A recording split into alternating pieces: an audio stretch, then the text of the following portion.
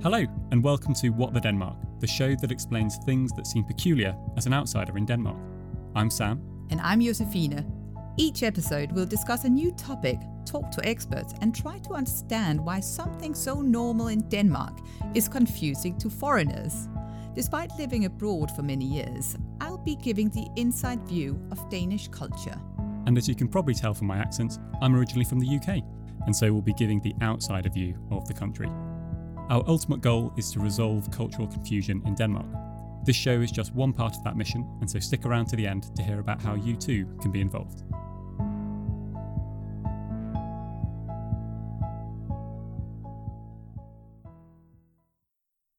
Welcome to part 2 of What the Denmark's investigation on how to get a job in Denmark.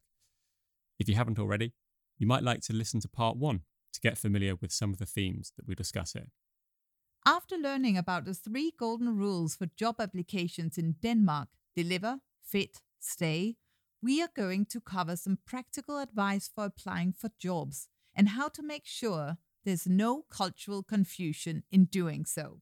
As before, we speak mainly with Karianne from English Job Denmark. We started off this part of the interview with me asking what are some practical tips she has for someone applying for a job. As she says, the first one is pretty simple, but often overlooked.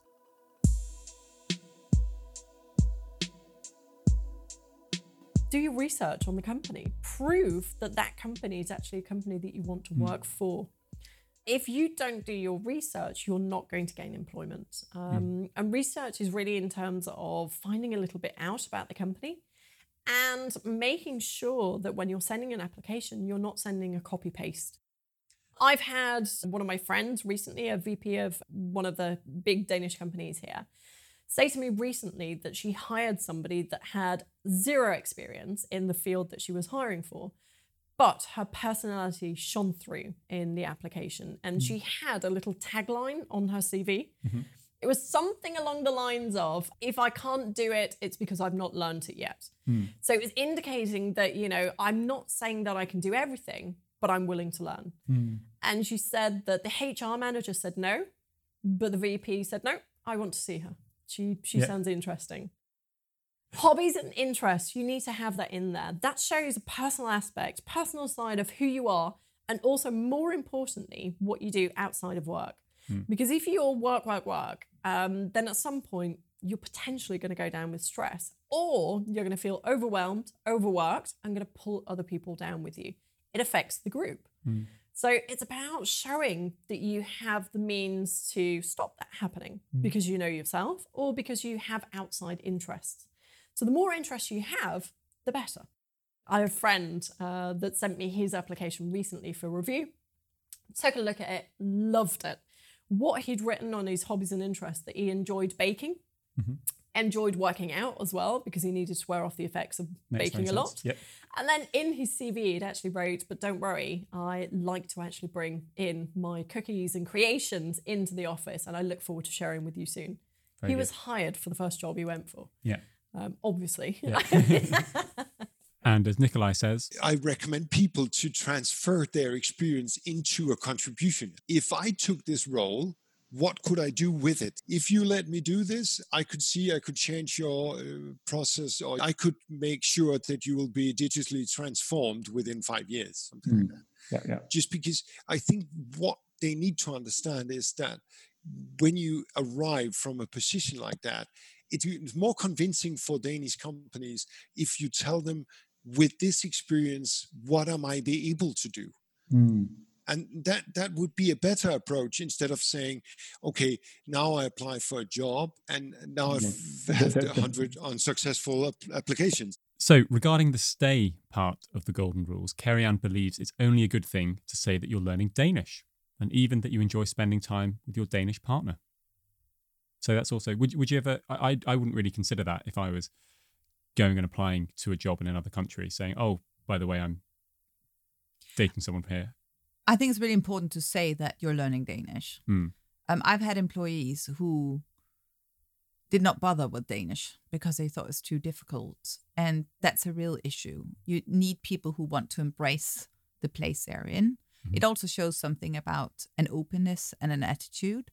And I think it's also a matter of understanding culture, because you learn culture through a language. And just like you as an employer should be open to other cultures and try to remember that you are shaped by your own culture, and therefore you need to try to be especially open-minded to create an inclusive environment.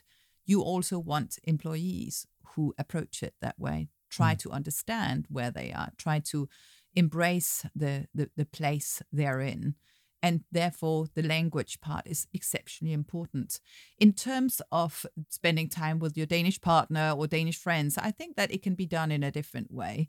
Maybe you show that you engage in Danish community by saying that you are in a Danish tennis club, you are participating in a local group trying to change the community or something, but just basically show that you're engaging in this country through activities rather than through your partner.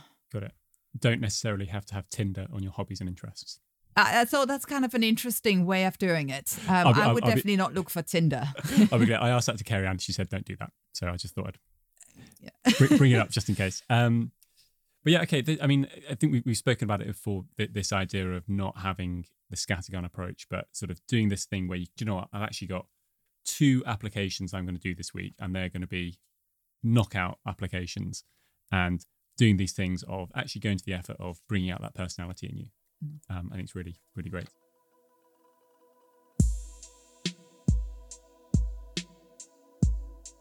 We also have some practical tips for the job interview. So assuming that you get invited to the job interview, what do you do now? So again, Carrie Ann has some fantastic tips. What should you wear? Go towards whatever you feel comfortable in. You've got to feel confident. So go for confidence more than anything else. But what you need to be doing is thinking about point 2, fit. You have to fit in. So if you have done your research effectively, on the website, you can see whether people are wearing suits, whether it's an open shirt, no tie, whether it's more corporate feel, whether it's more relaxed. Try and match it. If you can't find out what people are wearing, then be confident and wear something that's going to create confidence within yourself. Be prepared. Make sure that you know where the interview place is. If it's on Zoom, make sure you can use Zoom. Check out the link prior to the interview itself. So be prepared. I mean, that's the absolute bare minimum. The interview is very informal. So what will tend to happen is it will be an introduction. So it'll be introduction of them, introduction of you. Then it'll go to question round. And questions can both come one way from the recruiters to you, or it can go almost like a dialogue where it feels very easy. But then at the end, they will ask you, do you have any questions for us? So if at that point your questions have been covered, make a point of stating it. Actually, no, we've covered it in what we've just discussed. Thank you. Nice. Other than that, then you always have to have some questions prepared, because it shows an interest in the company. Think of recruitment and the process of recruitment just like dating. You've got to make the companies feel special. If you let them know that you've sent out 50 other applications, they don't feel special. So make them feel special. So the scattergun approach is just wrong, because it means I don't care about you, I will take anything. And in the dating world, if you will take anything, it's not attractive, right? And the same goes on the employment side of things, that it's not attractive. Would it be weird to send a little thank you note after the interview? No, you should always send do that. Okay. Yeah. You want to befriend them so that they want to stand next to the coffee machine and speak to you, that they stand in the hallway and speak to you because you're a nice guy. You want to create that ambience in interview. And of course, when we're interviewing, we know that people are going to be nervous, but try and bring your personality out, because 1, that's what we're going to remember. And 2, ultimately, that's what we want. We want somebody with personality that can be a future colleague. Totally. So send that follow-up with, thanks very much for interview. Just let me know if you need anything else. I'll be really happy to assist. Nice. Still very much interested in the role. I like what I heard today. I look forward to hearing from you. Nice. She's got all the answers, lady. I'm wondering, have you had any wow factor job interviews that you've sat in on that jump to mind? Yeah, I have actually. I've met a lot of very remarkable candidates and who've had wonderful answers and also questions. I think that I'm always surprised at how many fantastic people are out there and how much they have to offer. Actually, that's also the case with all of these applications that you receive, that basically there are a lot of great people out there. And that's why one thing is, as Carrie mentioned, be prepared. That's the least you can do. But again, you don't just want to be well communicating and have good answers. You also want to stand out in the interview. And how can you do that with, again, doing the right thing in terms of the Danish custom of being a team player? Yeah. I'm wondering, is there something that really, really great ones do that the others don't? They're good at asking questions. Okay. Relevant questions. They're good at offering anecdotes and examples at what they've done well and how they've helped create value where they've been before, whether it's in their as part of their hobbies or whether it's as part of their previous job. So that's really important to have those examples of how you created value, but without bragging.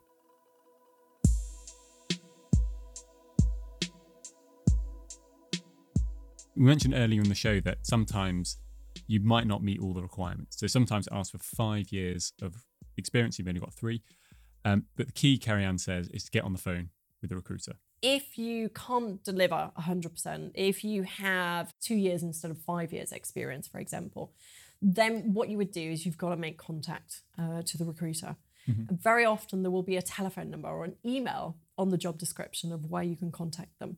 So it's about trying to leapfrog the deliver part and go to the fit. So what you're trying to do is not to prove that you can do the job, although that's part of it. You're actually trying to get the fit part sorted. You're trying to gain them as a colleague and actually as an ally on the inside. So what you would do if I was to do it now, you would say, hi, my name's Carrie-Anne. I'm interested in the role of, I have a couple of questions. Is now a good time for you to speak? Proceed to give them a couple of questions that are role specific. Is this a new role? Or would I be replacing somebody else? Could you tell me what percentage of the day would be spent doing X and what percentage would be doing Y? The aim of the game when you're calling is to be friendly, professional, but above all else, to be memorable. Because if you're memorable, what you do is you follow up or you finish the call with thank you so much for taking the time to speak to me today. My name's Carrie-Anne. Just to let you know, I'm going to be sending my application to you later today. And this one's a really good one. At the end, you say to them, is it okay that I connect with you on LinkedIn? Oh, okay. So now you've got the recruiter or the person responsible for hiring as a LinkedIn contact. They've had your name twice. You've said that you're going to be sending in an application, so they're aware of it coming in. So what you've done is created that connection. So they understand that you're going to be sending in an application. So chances are you're going to be filtered out and at the very least given a few more seconds of consideration. And that's all it takes. So I think that this sort of really goes into all what we've been speaking a lot about today, of sort of getting yourself to stand out from the crowd. It's a very tactical game, isn't it? I always thought that. She was sort of, I want Carrie-Anne on my team.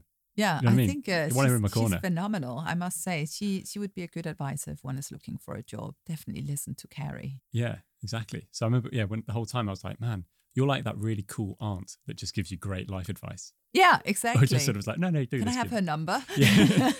We will be sharing Carrie-Anne's details and the welcome group at the end of the show, so don't worry.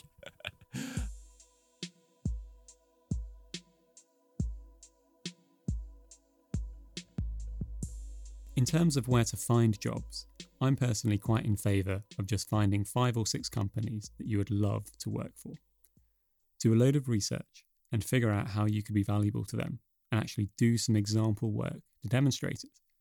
This could be researching a new market to enter or creating social media content that you think they could be better at. Once you have your pitch, which clearly shows that you can deliver, reach out to someone senior who works there and find a way to get a coffee with them. Whilst this might seem like a lot of work, remember that this is potentially your dream job, and it's very likely that no one else will have gone to the effort that you had. Even if there's not an immediate job opening, with that foot in the door and someone senior in the company on your side, good things are sure to follow. Also, As the world of work changes and full-time employment is becoming deconstructed into individualized tasks, organizations are often more open to working with freelancers. Sometimes the best way to get a full-time job is to start by proving yourself in a part-time gig, which is often easier for organizations to agree to in the first place compared to a full-time hire.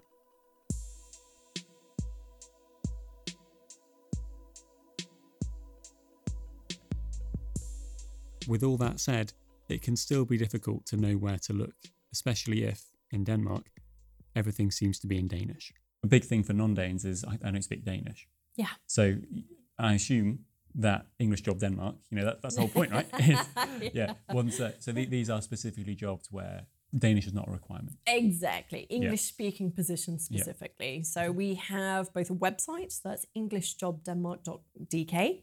You can go on there. We've just launched our new platform with information and events. So you can join that, become a member. It's a monthly membership. Mm-hmm. And you can also connect through to our Facebook group. And that's completely free of charge.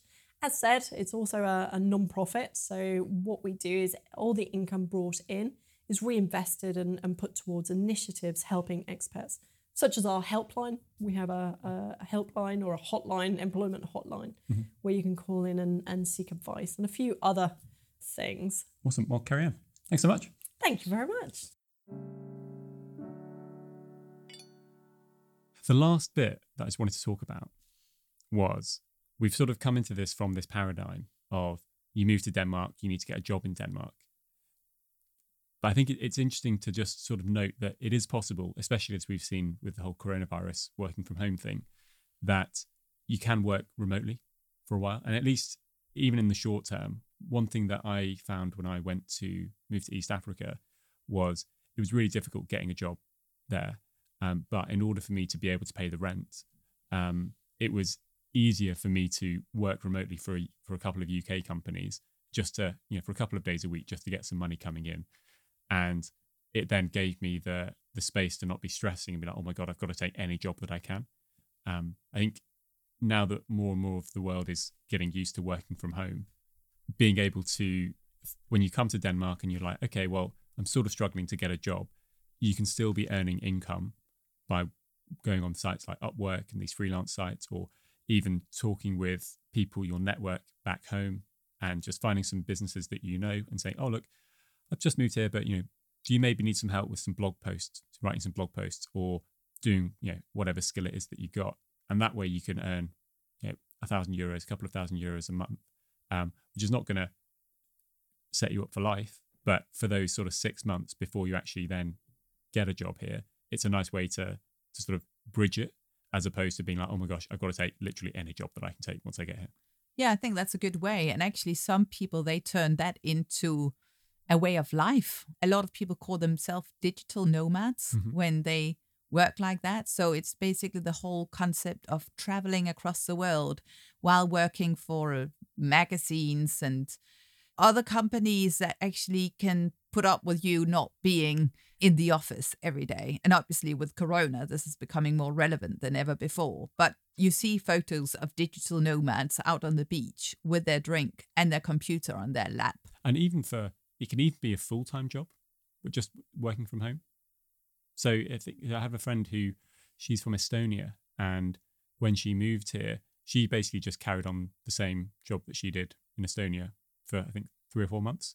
And so she'd sort of still do a 9 to 5, more or less, until she then got a job in Copenhagen. It's a really good way. And I think that if you already have that job when you leave for Denmark, then actually you know your colleagues well enough that you don't need to be in a meeting with them every day to catch up, because you can do it online if you know people well enough. I think it's more difficult to create new relations and get a new job that is not geographically set if you don't know people.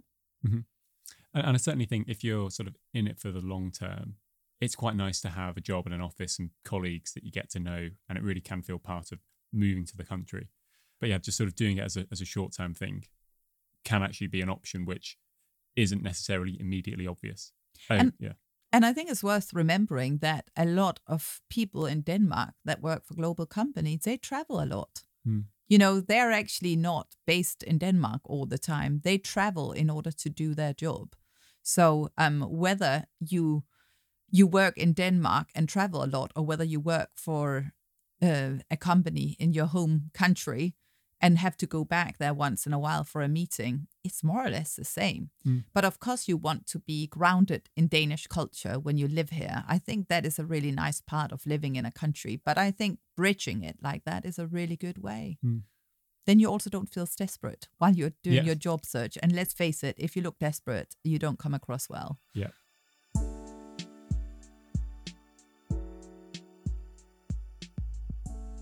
So, we hope you've enjoyed this second part of our look on how to get a job in Denmark. I think a big thing to take from this is that when applying for jobs, it's better to be targeted in your approach rather than to spray and pray. It may feel like you reduce your chances applying for fewer, but actually you're much more likely to stand out from the crowd. Yes, and whilst there are lots of job opportunities out there, there's nothing stopping you from being a bit alternative in your approach to work, whether that be some remote freelance work or speculative outreach to companies you'd love to work for. As always, you can get links to all the companies and the key points from our discussions on whatthedenmark.com. If you got more to add about the topic or think there's something else we should consider, join the conversation on our What the Denmark Facebook page.